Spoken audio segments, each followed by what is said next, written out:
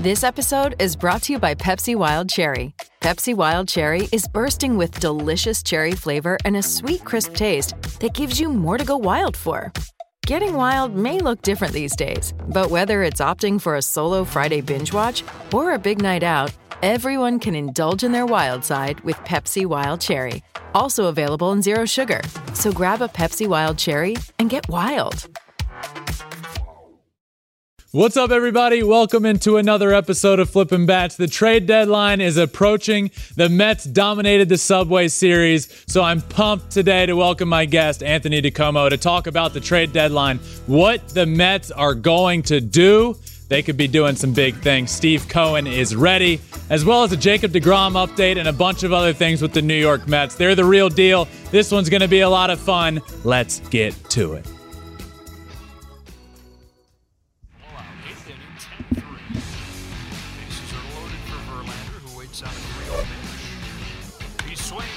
High fly ball, deep center field. It is gone. Home run.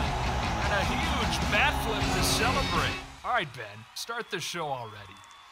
You know, I'm really excited for this one. I talked a lot about the Mets on the last episode and that Subway Series and just how much of a statement that was. That was a statement for the Mets. That statement was, we are a World Series caliber team, and we are willing and able to beat anybody out there.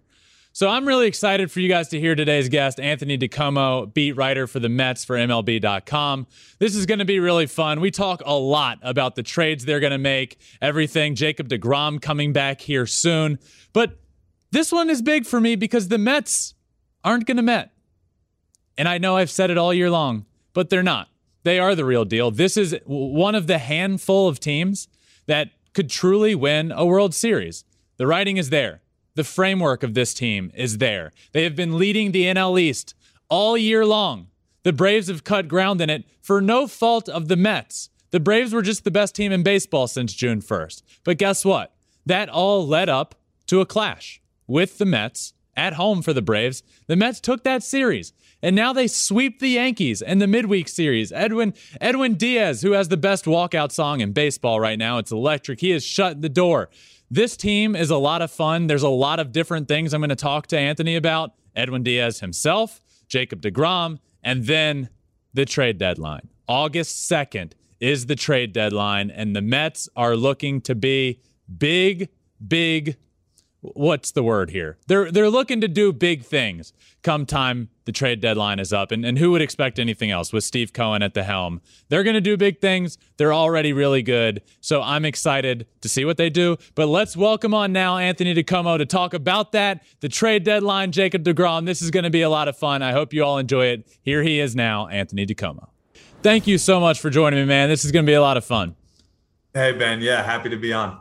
So, well, one, I'm excited to talk Mets because the series that we just saw between the Yankees and Mets, the Subway Series, was just remarkable. It was a lot of fun to watch just as a fan of the game of baseball. So we're going to dive into that as well as just some trade deadline stuff. We're going to get into a lot of Mets stuff here. But first and foremost, I'm going to hit you with the hardest question you're going to get this whole time. It has been 5 years since the Yankees have beat the Mets in the regular season series. Again this year, the Mets have already at least tied the Yankees. Are the Mets the kings of New York City? I'm going to get killed on Twitter if I say no to that question. So of course, I'll say yes. I'll say this, and it's fun. The Yankees obviously have an incredible fan base. They do a lot of things really well. It seems to me, and maybe it's just because I'm around the Mets, but it seems like a different vibe when the Mets are good. Like, you get all these casual fans around New York. You get transplants from elsewhere who want to adopt the Mets, who are interested in this team. And like, when the Mets get good, it's just different. It's like the Yankees are supposed to be good, right? Every single year. So people don't even notice when they're in first place, maybe this year, because they've been so good. But the Mets, it's like so far and few between, at least historically, that they've been in this spot that when they're up there, people jump on that bandwagon, and that's a good thing. I love it. And all year, I feel like I've been saying this from day one because I truly have believed that this team is different, just the way it's built. I'm tired of hearing the Mets are going to Met and people are tired of me saying this. It's not going to happen, but I'm tired of hearing it. This team is different. They're the real deal, and they showed that even more so on Tuesday and Wednesday against the New York Yankees, which is where I want to go with you next. You were there. Talk to me about the Subway Series, the atmosphere. It looked electric. Was it different this year than in years past? Because it looked awesome, man. It was, and it's always fun. Like, it's always a cool event for fans, even when one or the other team isn't good, which is historically the case. This year, they're both good. Not only that, this is the first time ever that they've both been in sole possession of first place of their respective divisions heading into the Subway Series. So obviously that is going to carry a little more juice. And you could feel it. Like, the players didn't even try to really downplay it. They were like, yeah, this is cool. This is a big test for us. And I think that's a good way to put it, because a lot of these guys in the Mets clubhouse, with some notable exceptions, haven't played in the playoffs. They haven't played too many games in front of big crowds, in front of sold out crowds, when their own stadium is rocking. And so they've never really experienced it at that level. This gave them a little taste of that. And, it seems like some Mets fans don't want to hear it, but this team is making the playoffs. I don't know if they're going to win the division or not, but they are making the playoffs.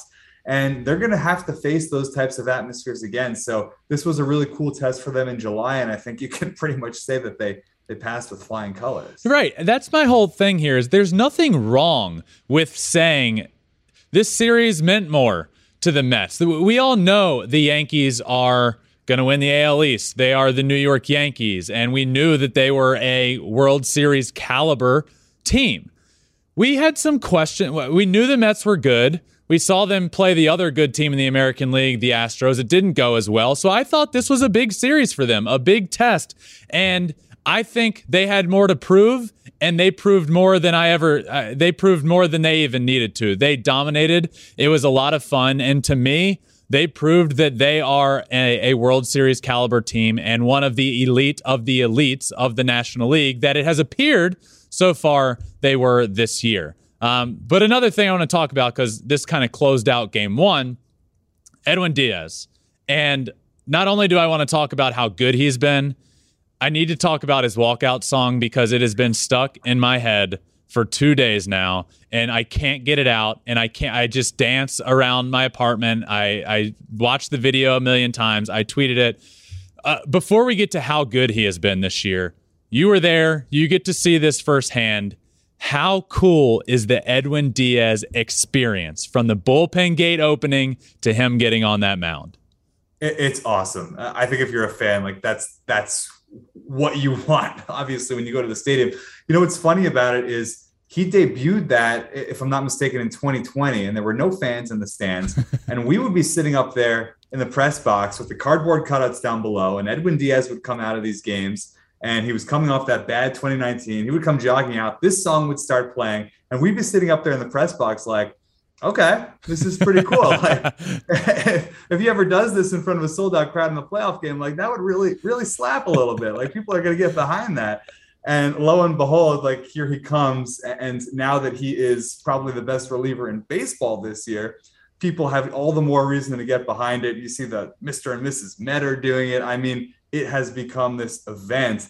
And I think that's cool for any closer. Like, the stereotype when Mariano Rivera had Enter Sandman, that's the classic example, right? Like, you get an entire stadium, 40,000, 50,000 plus people rallying around not only this lights out closer, but it just creates more of an atmosphere, and it's got to be almost a little more intimidating for hitters, I would think. So Edwin Diaz has that now. It's definitely not Enter Sandman, but it's much more his personality. And I just think it's really, really cool for him and really cool for the fans. It's interesting you mentioned those, because in the episode that I did yesterday, I talked about his walkout song. And, I said, look, this might not be on the level of Enter Sandman and Mariano Rivera, but this is on the level of the year he's having, paired with the walkout and paired with the year the Mets are having and the fans being there. It's getting on that level of elite closer with a really cool walkout. You think Trevor Hoffman, Hell's Bells, Mariano Rivera, Enter Sandman, Papelbon shipping up to Boston. And now there's this, and it's really fun to hear. And, if he wasn't very good, this wouldn't be a conversation. But he has been the best closer in baseball this year. And you can point to others. Helsley and St. Louis has been good. But if you start looking at dominance, there's nobody close. He has been the most dominant pitcher in the game of baseball this year, which is where I want to go right now with Edwin Diaz. How are we here? Because he was dominant, and then he gets traded, and he's not that pitcher anymore. We saw flashes of it in Seattle. He gets traded, and we've seen little blurps of it here and with the Mets, and now this year, he's the best closer in baseball. What has he worked on? What has he changed to find the consistency that he has found this year? Yeah, I would say there's no one thing. Certainly he's cleaned up his mechanics a bit, and that was a focus for him. And you can see that in his command. His command has been just outrageous this year. You look at kind of like his pitch charts, it looks like Jacob Degrom, when Jacob Degrom was winning Cy Youngs. You know, the fastball's in one spot, the slider's down below, and he's just not missing his spots ever. And excuse me, I got something in my eye. But yeah, no, it's been unbelievable to see that. And I think as that's happened, the confidence has grown. And any pitcher can tell you, especially any closer can tell you, that confidence is so key. He knows now that if he gives up a base hit or he even gives up a home run, that's not going to beat him. And he can come back and still get the save. So I think the combination of those things has been just unbelievable to watch and has allowed him to become this pitcher. There's been a lot of really good additions to this team, which is why they are as good as they are. But one guy on the offensive side, Starling Marte, all-star, walk-off Wednesday, walks off the Subway Series. He has been so good this year, and I still feel kind of flies under the radar in terms of the national attention he gets. But he has been so good. Talk a little bit about what the addition to Starling Marte has meant to this Mets lineup and the team as a whole. Yeah, Ben, if you had asked me that question in spring training, I would have given you my stock answer, which is, okay, this team hasn't had a real stolen base threat, that speed kind of guy who can change the game since Jose Reyes in his heyday. Right. And that's not really how he's done it. Like, he's gotten his bases for sure, and he's done some things on the base paths, but he's done it by being maybe the Mets' best pure hitter. He got off to a slow start, so you don't see it as much in the numbers, but since May 1st, he's been hitting well over 300.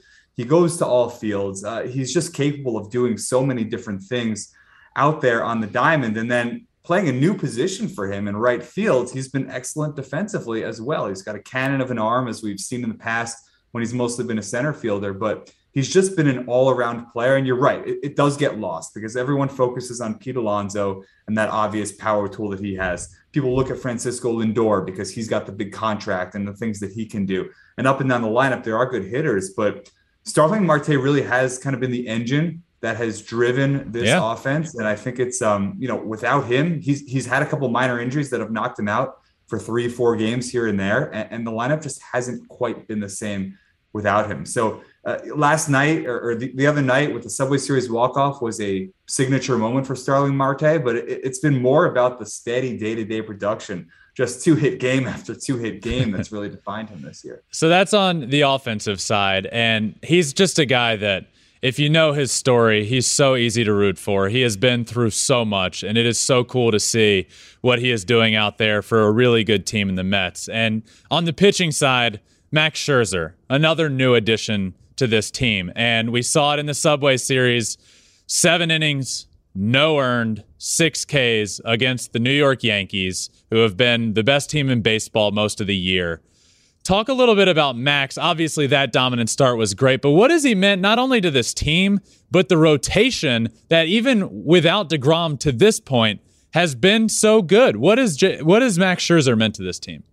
Yeah, it's been a lot, and it's been exactly what you'd expect, but I think more than what you'd expect, both on the field and off the field. I mean, the guy he did just turn 38, so at some point he's going to decline, but he's clearly not in that phase of his career just yet. But I think, the second part of what you asked is almost the more important part. And fans have picked up on this. Watching on TV, you see him in the dugout on days when he's not starting. He's never not doing something. Like, he's never not with Chris Bassett right by his side or with one of the catchers right next to him, breaking things down. And these aren't nothing throwaway conversations. Everything Max Scherzer does has a purpose. And he has imparted that even just by doing it. Other pitchers have watched him. And I think it's made the entire rotation better. There's no doubt about it. So I think it's not just the type of guy who's a great clubhouse guy, because obviously He's been their best pitcher as well when he's been healthy. But when you have a guy who can do both and can really make the rest of your rotation, the rest of the team better than the sum of its parts, that's huge. I think Buck Showalter the other night had a quote that was something to the effect of, he's a baseball player who just happens to be a pitcher. And that might be silly. That might sound silly to someone who's not around the game, but I know exactly what he means. And that's just like, this guy knows what's going on. And just because he doesn't play every day doesn't mean he can't have that everyday kind of impact on the team. What on earth went into Max Scherzer's decision Wednesday night to use PitchCom? Of anybody, I would think, nope, Max is dead set on not using it. He is not coming up with the times and using PitchCom. And then here we are, Wednesday against the Yankees. Runner gets on second base. And for the first time ever, Max Scherzer uses PitchCom. What went into that? So I thought the answer to this was going to be, Subway Series, big crowd. Like maybe it's an opportunity to test them out in those sorts of circumstances. Mm-hmm. That wasn't it at all. I asked Tomas Nido, who was catching him that night, because Scherzer had indicated that it was kind of Nito's decision. Nito said, yeah, the previous start, he had crossed me up and I had busted up my finger on a pitch. So I said, no, you're going to try this out and you're going to use it. And, Max had some comments after the game that he doesn't really like the system because, and not for that reason. He doesn't like it because he thinks he's really good at his complex signs and has an advantage over other pitchers who can't necessarily do that. But I don't think that's the explanation that Tomas Nido cares about. That's great. His counterpart in the rotation, hopefully here soon, but we haven't seen him in over a year to this point. But in my mind, the best pitcher on the planet Earth when he is healthy, Jacob Degrom. I know he's been rehabbing. He's been in AAA of late. I want to get a Jacob Degrom update from you and what we can expect moving forward after his last start in AAA. What can we see next from Jacob Degrom? Yeah, all systems appear to be go at this point, which I know there's a segment of the population out there who's not going to believe it until they actually see Jacob Degrom on the mound and pitching. It's been almost 13 months, but the Mets don't intend for him to do another rehab game. They intend for him to come meet them on the road here, playing in Miami, and then next week in Washington. That Tuesday game, August 2nd, is the one you should circle on your calendar as the most likely Jacob Degrom day. So he'll probably only be ready to throw about 80 pitches in that one, but it's almost like, so what? It's such a big deal for this guy to come back at all after all this time that he's missed. And you almost don't care what he looks like. You almost don't care about how many pitches he throws, all this stuff. You just want him to come out, throw a few innings, come away from it healthy, and take the mound again 5-6 days later. Because if he can do that, kind of what I've said all along with this is, if he's healthy in September and October, you're going to forget real quick about the fact that he wasn't here in April, May, June, July. That's what matters. And certainly there's some rightful apprehension that he can do that and just start his every fifth game the rest of the way. We'll see. But if he can, that's so much more important than being there early in the season when, frankly, the Mets were able to stay afloat without him. Yep, and we have your tweet up right now.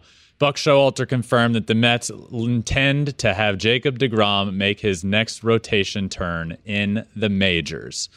And like you said, look, I'm just a fan of the game of baseball. I don't care.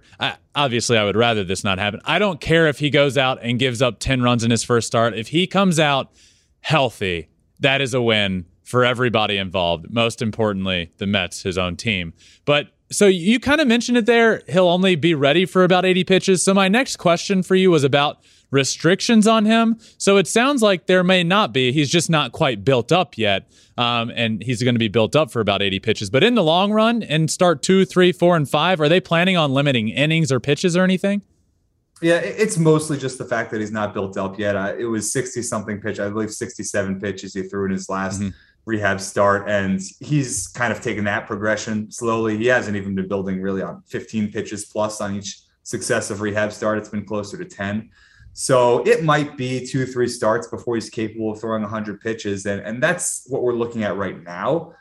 To answer your question, do I think there's a start this season in the regular season where Jacob Degrom goes out and throws 110, 115 pitches? I'd be pretty surprised. I think the Mets are going to be real careful with this guy down the stretch. Now, if you get into you got to win this game to win the division, or certainly once you get into October and you're sitting there trying to advance, you're in elimination games, things like that, then maybe you can start throwing those things out the window. But by that point, he'll have hopefully been healthy for you for a couple of months, and you've got a workload to draw upon. So right now it's about him coming out of all of this healthy. I'm with you. It almost doesn't matter how he performs. I don't think there's any scenario in which he gives up a whole ton of runs just because he is that good. And the stuff was there, certainly, in the rehab outings. I'll be curious to see what his velocity is. He was backed off a little bit in that final rehab start. He topped out around 98. Earlier in his rehab, he was up to 100, 101. So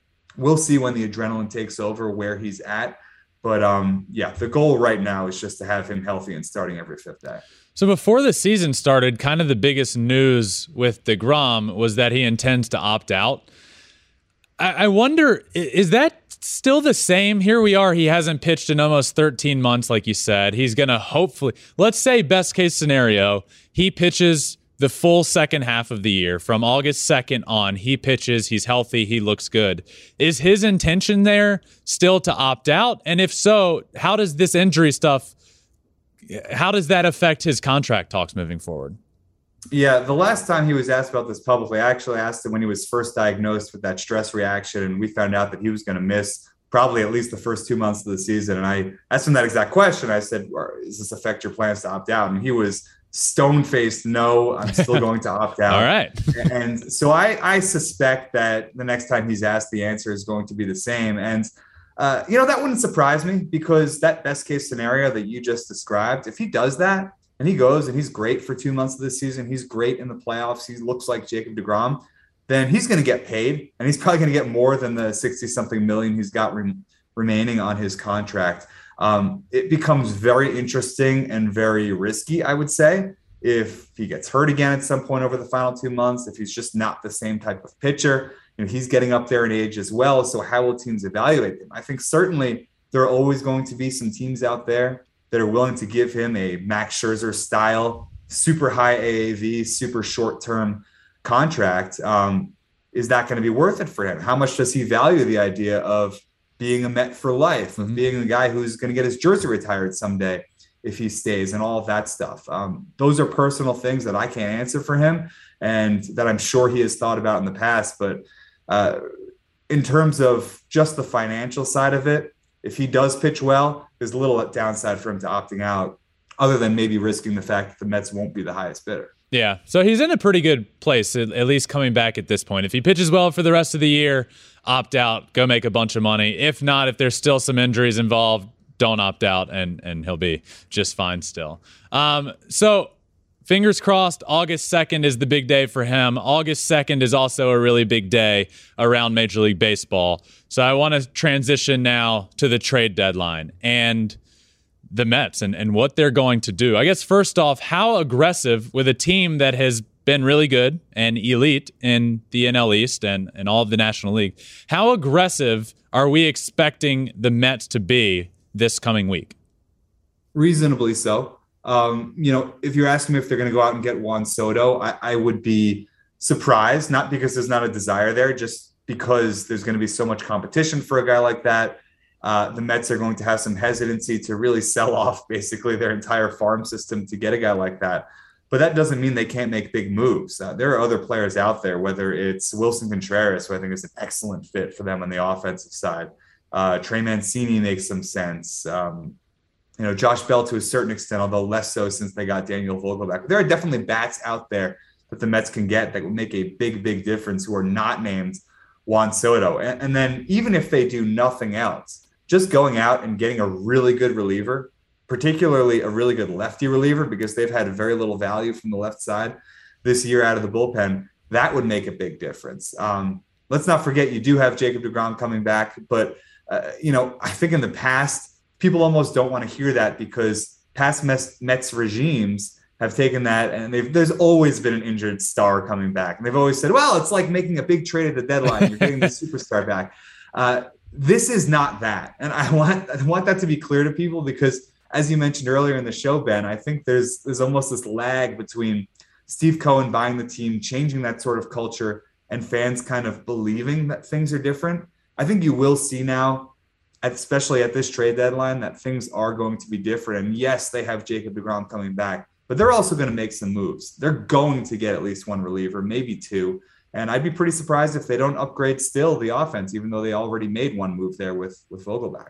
So you mentioned Wilson Contreras, and to me, on the surface, it seems like a perfect fit. So there's got to be interest there. And the catcher position for the Mets this year, McCann dealing with injuries. Thomas Nido has been, kind of dealing with some stuff as well and not great at all times, up and down there as well. So the catcher position is a position that they need, and they can really update. If you look at the team as a whole, like you said, bullpen one area, just bridging the gap to Edwin Diaz, and catcher. So how hard are they pushing for Wilson Contreras? Is that something that they are actively really trying to pursue? Hey, it's Kaylee Cuoco for Priceline. Ready to go to your happy place for a happy price? Well, why didn't you say so? Just download the Priceline app right now and save up to 60% on hotels. So whether it's Cousin Kevin's Kazoo Concert in Kansas City, go Kevin, or Becky's Bachelorette Bash in Bermuda, you never have to miss a trip ever again. So download the Priceline app today. Your savings are waiting. Go to your happy place for a happy price. Go to your happy price, Priceline. Yeah, for sure. And I think, it would be a disservice not to at least look into it. And look, if the price winds up being crazy, does it make sense at that point? It really depends on what that comes down to. The Cubs certainly have a lot of incentive to trade Contreras. The Mets, as you said, have a ton of incentive to acquire him, not only because he can catch, but he also can serve as a DH a lot. He's going to need to learn that pitching staff. James McCann, for all his injury troubles and offensive struggles, has been excellent at receiving this year. He's been excellent at pitch training, all those things that he's been known for. So certainly he could do a lot to help Wilson Contreras to ease that transition. And then you have those two guys kind of in tandem at the catcher position, with Contreras playing DH when he's not catching.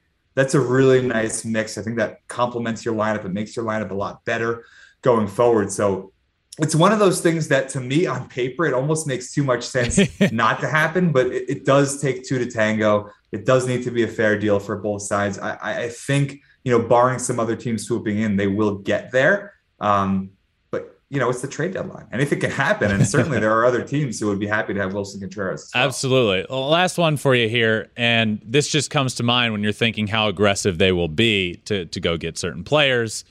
Steve Cohen, since he's come on board, has been one of the more aggressive owners in terms of opening up the paycheck and paying guys during free agency. How much of a factor is Steve Cohen playing around the trade deadline, as in pushing the GM to get things done, pushing him to make that big move? Because this isn't really a money thing yet. This is acquiring a player for big prospects, which he hasn't been around a ton to deal with that. How active is Steve Cohen in these trade deadline type situations? Yeah, my sense is that, he is not the type of owner who's going to come in and say, oh, I don't want you to get Wilson Contreras. I want you to get, this guy instead. No, I don't think he's that. I think he trusts his baseball people to make the baseball decisions. But I also think he wants them to make a move. He wants them to get better offensively. He sees the same thing that we all see. And he's willing, as you said, to open up the checkbook to do it. The Mets, regardless of what they do at the trade deadline, are probably going to have to bump that payroll up past the final luxury tax threshold, past $300 million for the first time in franchise history. They're going to spend a lot of money. They're already spending a lot of money, and they're going to spend more money to do it. I think Steve Cohen is motivated. He senses an opportunity. He knows it's not every year, even with the best franchises, that you have a real chance to win a World Series. And if you come down the stretch here with a healthy Degrom, a healthy Scherzer, the rest of the team looking the way it has looked for most of the season, that's a chance. It's not saying you're going to win the World Series, but you have a chance to. And you're one of a handful of teams that can really look in the mirror and say, we're legit. If things break right, we can win this thing this year. And I don't think he wants to waste that opportunity. There are a handful of teams. The Mets are in that handful. Nobody in October wants to face Max Scherzer and Jacob Degrom back-to-back in a short playoff series and then have to deal with that offense as well. The Mets are the real deal. I've been saying it all year long. The Mets aren't going to Met. Get it out of your vernacular. It's not happening. They're really good. And, Anthony, that's why I wanted to have you on. Talk a lot about the Mets, what they're going to be doing this next couple of weeks. And thank you so much for joining me, my friend. This has been a blast. And come back on anytime. You got it. Thanks, Ben. Always happy to come on. Appreciate it. See ya. All right, I just wanted to thank Anthony again for joining me. That was a lot of fun. One, I'm jealous he was there at the Subway Series. It was electric, and as he said, one of the loudest he's ever heard that stadium. So that was really cool. Let's see what the Mets do. They're really good. The trade deadline is coming. The best teams, the World Series winners, they improve their team at the trade deadline, and the Mets are going to do just that.